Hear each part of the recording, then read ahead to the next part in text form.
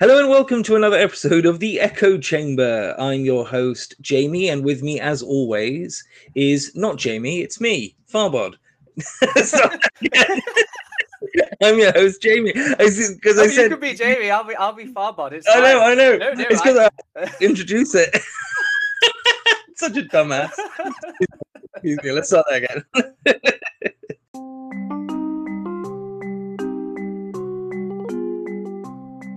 Hello and welcome to the Echo Chamber. This is your host, Farbod, and with me, as always, is Jamie. Hello, Jamie. Hi. How's it going? It's all right.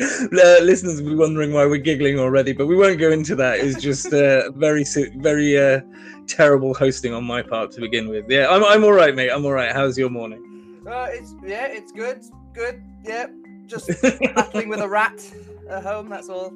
Oh dear, have you actually affected the rat? Have you sorted it out, or is it an ongoing battle? No, it's an ongoing battle. It just avoids everything. And is this just one rat or a family of rats? It is a single rat. And are we to imagine a Ratatouille type situation where you're going to get the shotgun out and start blowing holes everywhere? I mean, it's possible it's a Ratatouille situation that it's controlling me right now. Oh dear. All right. So Jamie, we're going to start a new thing. We're going to start looking at some gaming news. How's that sound? It sounds excellent. I think we should crack on with that. This week in gaming news. Thanks, Farbod. The gaming world was rocked by the release of the new Oh dear, well, I've been fired. The new Pokemon Arceus Legends game. And it's a slight change from the original series, in which the Pokemon can kick the utter crap out of you by having to defend yourself by throwing rocks at them. And maybe using a Pokemon of your own. So, hold on. The Pokemon can physically attack you now. Yeah, so they literally... So there is nothing quite as unnerving as this massive Snorlax charging towards you at absolute full tilt. And all you can do is sort of gracefully dive out the way. I thought the Pokemon only fought each other. I thought that was the whole point. Yeah, no, they can fight each other, but now they fight you. But Pokemon's been going around for 20 odd years, so you're telling me this is the first time this has happened? Yeah, I think so. It's a definite change from it. Anyway, it's like Monster Hunter meets Pokemon, and it's honestly it's a good change. It's a nice step up. It's a nice evolution of it, as it were. All right. This might be the first time I've actually got any interest in Pokemon. So so they attack you. So do you still have to? Do you only still have the Pokemon to fight back with them, or? Effectively, yeah. So to fight them back, you need to have your own Pokemon. But otherwise, if you don't want to, you can just leg it. Right. Okay. Or throw things at you, and you sort of dive out the way. You know how, like, you in these games, you often could sort of dive and roll and dive and roll and dive and roll. Like Dark Souls type of thing. All right, okay. But they don't have like a RPG style. You can like find a sword and upgrade it and so they haven't got it so you can proper throw hands against them yet. But I'd like to sort of try and punch an Eevee in the face. Yeah, you see I would be interested in that if you could start getting some like proper hardcore weapons, maybe a grenade launcher, and just shove it in one of the Squirtle's faces, and just see it explode everywhere. That might actually gain my interest. So that's brand new, is it? It came out I think 2 weeks ago, and I'm sort of chiseling my way through it, taking it with me when I'm on call. Don't tell anyone. Oh dear. Yeah, so I've got a little bit of news as well. It's not news in the sense that it's breaking, but it's news to me. And I know when I brought it up to you, it was news to you as well. I found out the other day, because we were talking about first-person shooters in the last pod. And prior to that, I was looking to find one of my favorite first-person shooters of all time, which was Time Splitters 2, specifically the sequel. Such a good game. Such a good game. And then I went to see if I could buy it on PlayStation Network. Turns out you can't. I actually have a copy of the original Time Splitters disc on PlayStation 2. And I have a PlayStation 3. So I brought it out and plugged it in, and it was all working fine. And I put the disc in. And because the PlayStation 3 is actually a replacement to the first one I had, which was the all singing, all dancing first generation PlayStation 3 that could play everything from PlayStation 1 onwards. This one that I've got, though, doesn't have that, and it wouldn't let me play. Have the ability to play. It was I was very upset. So then I did what all good nerds do, which is just want to go online and start ranting about it. But what I did find is I went on the PlayStation Network to see if I could find Time Splitters 2, and it said it wasn't there. Then a news article came up, and this was from Polygon in April 2021. Oh yeah. And but it actually found it in a few places. But basically, someone discovered that the former developer for Dambuster Studios, who made Homefront: The Revolution, which is the second Homefront game, there's a Easter egg in it, and an Easter egg in the game, yeah. And the full version of Time Splitters 2 in 4K is playable in the game. That is insane. It was utterly insane. And the incredible thing was, with the timing of it, when I actually went on, the game, which is still up for sale on PlayStation Network for $15.99, it's not a newest. I think it's 2016 the game was out.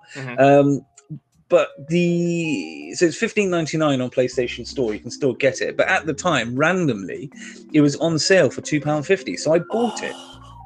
I know, timing, eh?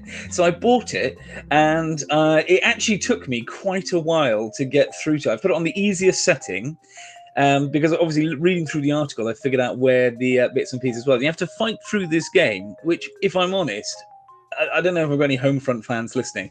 It is a bit of a clunky game. It's got a great premise. It's got great promise. It just doesn't really deliver. The controls are clunky. The gameplay is a little bit neither here nor there. Anyway, but I get to a point where there's a prison, and in the prison in the game, there's a video game cabinet just randomly put in one of the dark corners of the prison on one of the upper levels, and it's the Time Splitters 2 video game cabinet. And then you enter the video game cabinet, and it is the game. It's the game that I remember playing on PlayStation, and it only has 2 levels. But then what they said in the article, the interesting thing was the guy who actually programmed this in forgot about it. And he said that there is a code to unlock all of the levels. No way. He had it in a notebook, and the notebook was lost to time. But then these modders and hackers actually reverse engineered the whole game, to find out what it was, and actually put out and figured out the cheats that you can put in. And it's like classic cheats, up, down, left, right type thing. Yeah.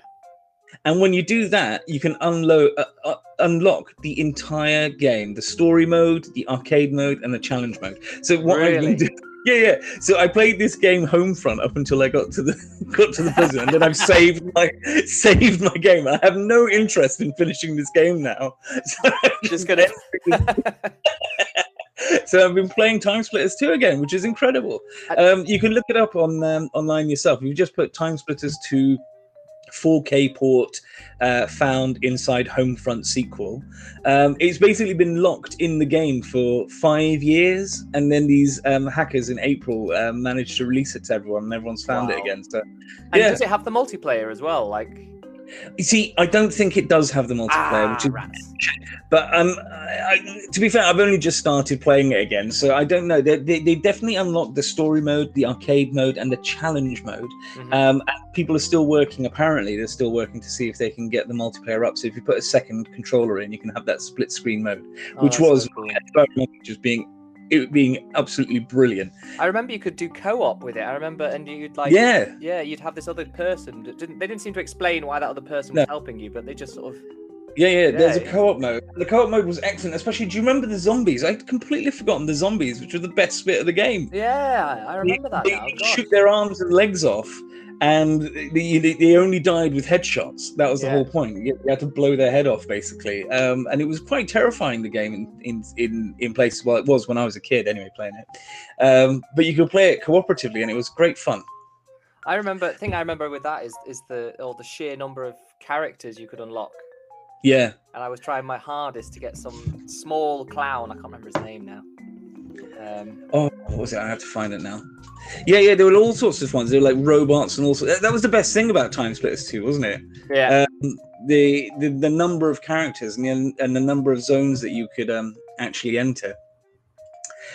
It was Stumpy. His name was Stumpy. Stumpy, Stumpy the clown. Oh, brilliant! But it has been a lot of fun playing it. It must be. It's such a nostalgia trip as well. Sometimes those are just lovely. Yeah, it's so good. The thing about it, right? The thing that actually got me a little bit upset about Homefront is I started playing that game, and the controls for that are really quite clumsy and either overly sensitive or not sensitive enough, or it was just really upsetting me. And then I played Time Splitters, which is a game. God, how old is Time Splitters now? It's from 2002. It's a 20-year-old game. Bloody hell. Exactly. And this game has got much better kind of control dynamics than this game from 2016, which was like 5 years ago. And it kind of upset me a little bit. But I'm glad that they've put this whole thing, the whole game, into this game. It does blow my mind that a game like Time Splitters is probably tiny in comparison. That they can just literally lose it inside another game. That's just hilarious. I know. It is hilarious. But it's so good, and it's got all the cinematics. It is the whole game. Yeah. That's what was astonishing about it. I thought, it would just be a couple of levels and be a little bit clunky, but no, it's just the game is in the game, which I think is also a great. One of the beautiful things about gaming, isn't it? They put these Easter eggs in that can be throwaway. Like, you could play that game for all seriousness, Homefront, and completely miss it. Yeah. You completely miss just the couple of the levels that they put there. But, I love the fact that these developers, who are big nerds themselves, obviously, put these things in as throwbacks to the stuff that they were playing when they were kids. Yeah, I remember they did that with, I think it was Uncharted 3. And I think at one point you can end up playing Crash Bandicoot in the game. Yes, I remember that. Yeah. So random. Yeah. Oh dear. Yeah, you gotta love it. Uncharted's a great a great series of game as well. But anyway, Jamie, we haven't come here today just to talk about gaming news. What have we come to talk about? We talk about games. Yeah. Games. So I wanted to chat about one of my absolute favorite games. And it's one of the Legend of Zelda games, and it's Majora's Mask. Oh, yes. And if people don't know it, so everyone usually knows Ocarina of Time, and then not that long afterwards, Majora's Mask came out, and it used a lot of the same characters and people in it, but it was a really different feel of the game. It was so much darker, and the whole premise is this. Well, to be fair, there are lots of different ideas about it. I think we talked about it before, that it might even be he's dead. That Link is dead, and this is him going through purgatory and trying to eventually come to terms with his own death, which I love the idea of. Absolutely love the idea of. But basically, if you didn't think that, it's basically he's running after this Skull Kid, who's then stolen a mask that is called Majora's Mask. It's incredibly powerful, and then he's going to destroy a town in 3 days. And you've got 3 days to do all this work, otherwise the moon comes down and smashes it to pieces.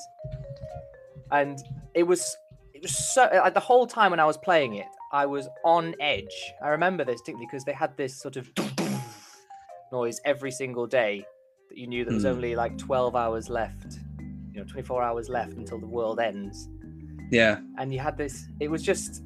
And everything happened at certain times. And then you had time travel, and you could turn into different characters when they died, and you wore their face as a mask. Yeah. It was just honestly, it's one of my utterly favorite games. In fact, I've got a cross stitch. Well, I didn't do it. Cross stitch on my wall of Majora's Mask. And the first thing one of the guys says to you is you've met with a terrible fate, haven't you? So, oh gosh, that's just fantastic.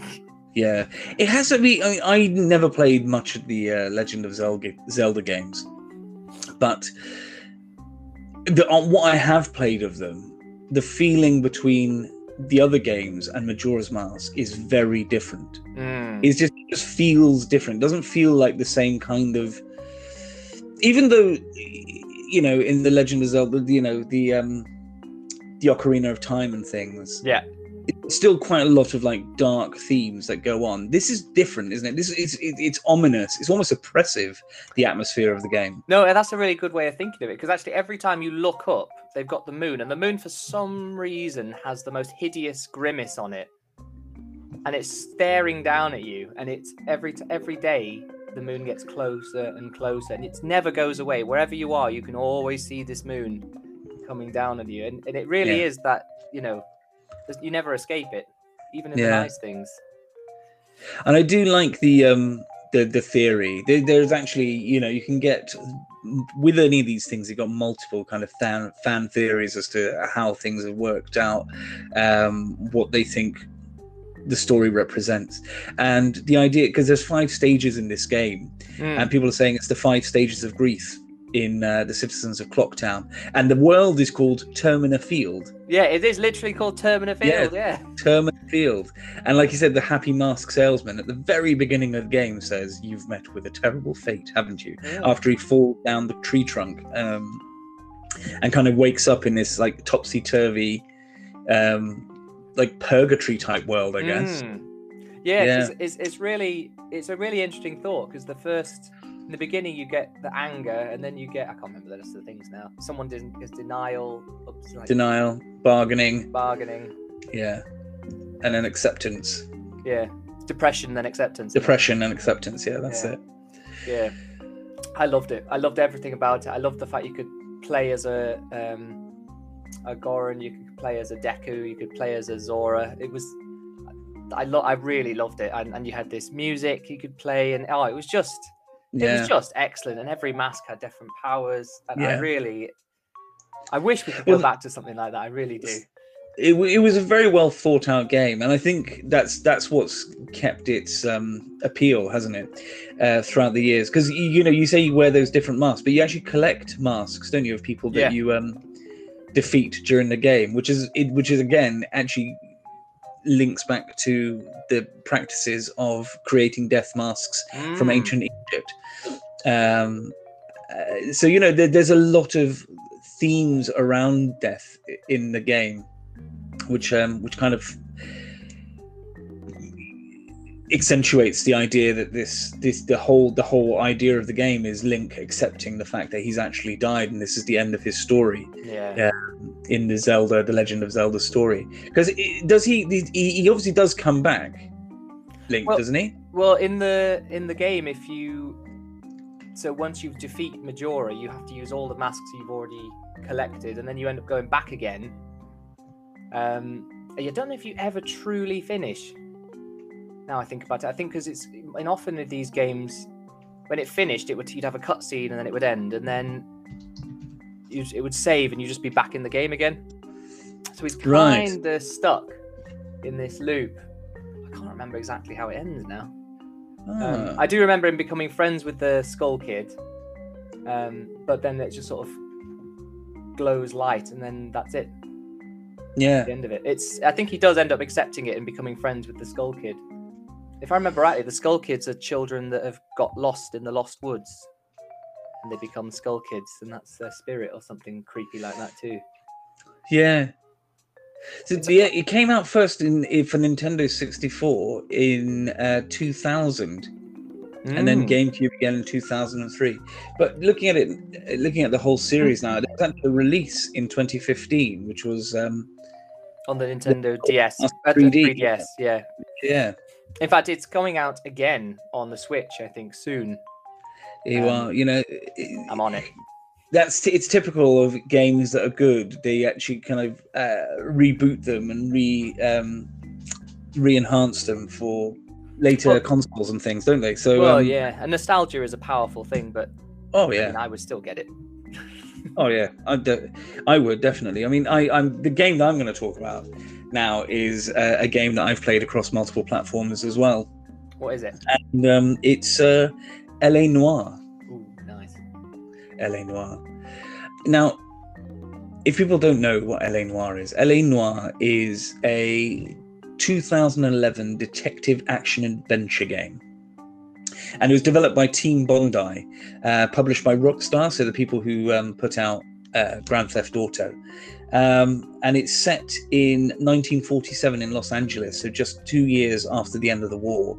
And the main protagonist in the game, although you do actually shift from one to the other, is a detective called Cole Phelps, as he rises through the ranks. So you start as a police officer, a kind of beat officer, wearing a uniform, and you're walking the beat in the first part of the game, and you come across a homicide that's just occurred, and you start investigating it, and then you end up doing well, getting promoted to detective, and then you go through the various kind of stages of being a detective. So you go to the desks. So I think you start off at the traffic desk.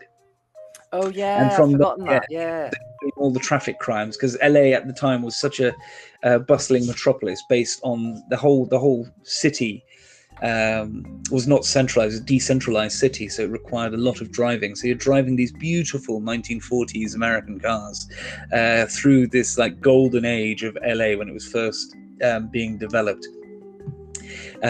with all of the sights and like the giant.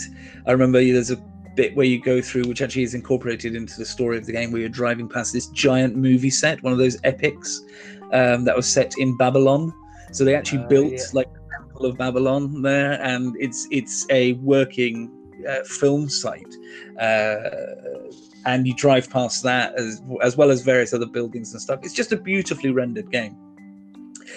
And yeah, you start off on your traffic desk, and then you do well, and you move up to homicide, and then from there you go up again to vice, and have all the problems that occur in vice, and then something happens and you get demoted. I'm not going to go too much into the actual story itself, because I still recommend people getting the game. Is still available. I most recently bought the updated version of it for PlayStation 4. I downloaded it again. I've got the PlayStation 3 game still.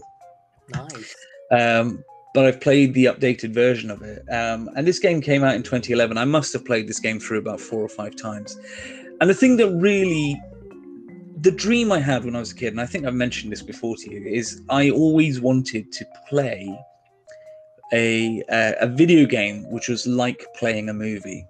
Yeah, this is exactly. This is the one. This is the one that actually feels the most like. Not only is it a good story, the way that they've actually rendered the characters is that each scene where they're talking, all of the actors, and again, here's the other thing, all of the actors are actual like Hollywood actors. Yeah, there are people who have been on Mad Men. Aaron Stanton, who plays Cole Phelps, is one of the characters in Mad Men. I think he plays Ken Cosgrove.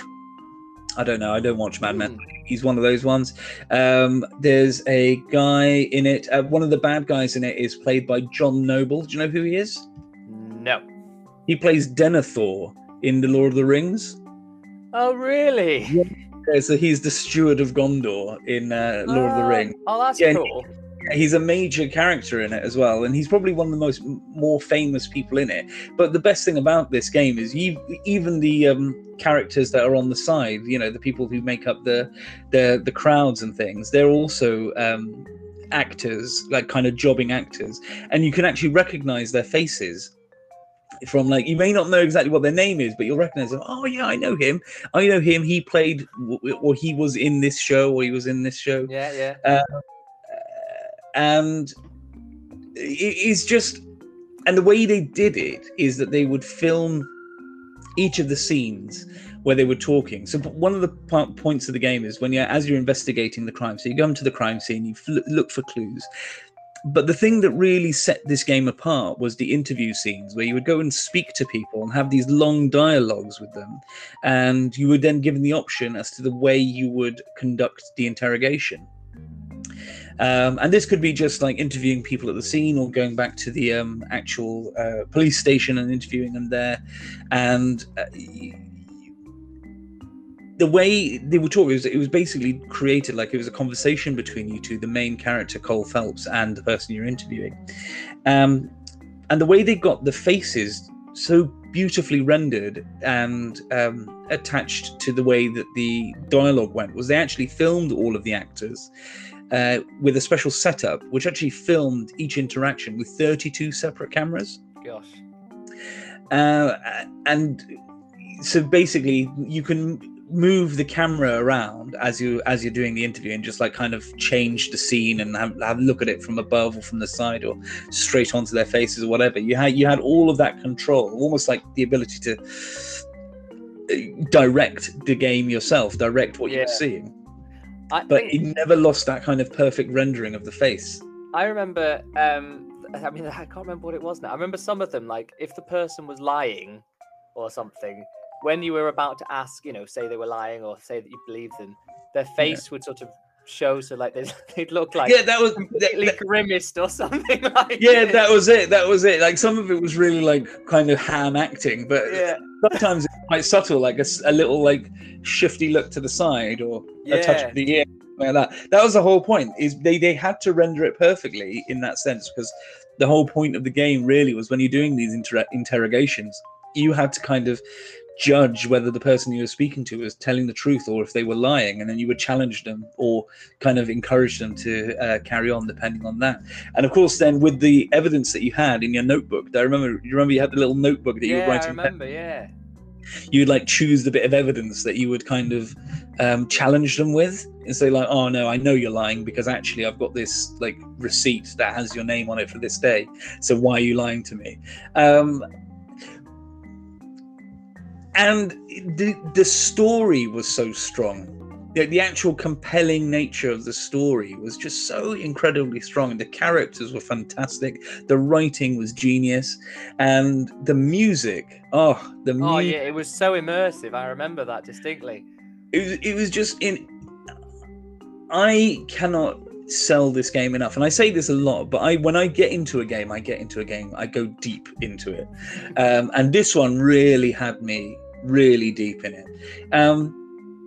But it wasn't just the fact that it was this kind of this really nice interactive dialogue bit that you had, but you also had the other bits that made Rockstar games really good. So the driving around LA was really good, and you know, these cars weren't massively responsive because they were cars from the 1940s. They were heavy as anything. I remember that. I remember driving, thinking, "Turn left, you bastard," and it wouldn't. Yeah, I know, but again, it's like a 2.5-3 ton, like 3 tons of steel with like 100 horsepower engine behind it. You know, and you could actually get like more responsive cars, and there were like Easter eggs in this game where you could find like garages with like sports cars and stuff in as well. And they also had the street crime element as well, so people would like hold up a bank and then you'd have to stop and respond to a call and help your other uniformed officers like fight off armed robbers and stuff like that.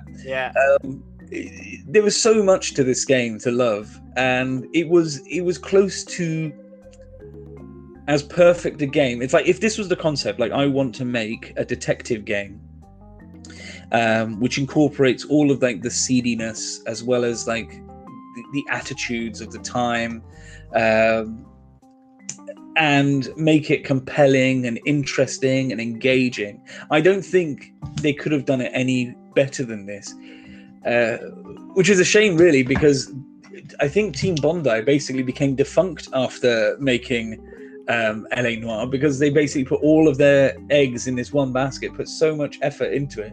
Yeah, it became defunct literally in October 2011. So they put out, I don't know, it's because it won so many awards and it got re-released as like some virtual reality thing, and gosh, I can't get over how it went defunct.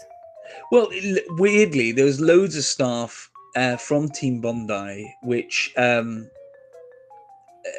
was a few controversies basically that came out in June, and some of it was down to the fact that people weren't getting credit for work that they had done, and all sorts of stuff happened. Yeah, I mean, it's shenanigans. It's a shame really to look at the stuff that happened to this game developer, because the game itself is so good. But interestingly, the game itself, obviously, it not just touches on, but takes on head on ideas of corruption dishonor, the crimes that occurred during the Second World War, that kind of. There are always these flashbacks to what had happened in the Pacific just 2 or 3 years before the setting of the game. He would flash back to the stuff that occurred. Cole Phelps, his character, he would flash back to when he was running a squad in the Pacific Rim in the Japanese islands, and there's some really harsh things that happened, in the realities of war, that kind of thing. It doesn't pull any punches at all, and you interact with actual real life characters that occurred in history, in Mickey Cohen, the organized crime boss. Oh yeah. As well as other kind of characters that are based on real life characters, like Harlan Fontaine, the kind of seedy doctor to the stars that essentially keeps everyone medicated on really horrible things. And then you've got the corrupt politicians. There's an element of organized pedophilia as a form of kind of honeypot extortion. There's all sorts of really dark. Like I said, it doesn't shy away from everything that would have occurred at the time in the Hollywood industry. The coercive use of young women in Hollywood. It's such a good game. I'm literally going to have a look now and see if I can find it for the PlayStation 5. I would get it. I mean, I don't think they've updated it for PlayStation 5, but you can definitely get it. You can use it PlayStation 4 on PlayStation 5, can't you? So, and I don't think it was even that much. I think again it was one of those lucky things when I couldn't find the disc. I saw it on PlayStation Network and it was on sale. I don't think it's even that expensive now. It's definitely. I would recommend anyone who hasn't played it. I would recommend getting it, because any game that is so brilliant and it completely destroys the company that built it through its sheer brilliance, then it has to be good. It has to be good. Oh yeah, there it is. It's on sale, 50% off at the moment. All right, how much? 17 quid.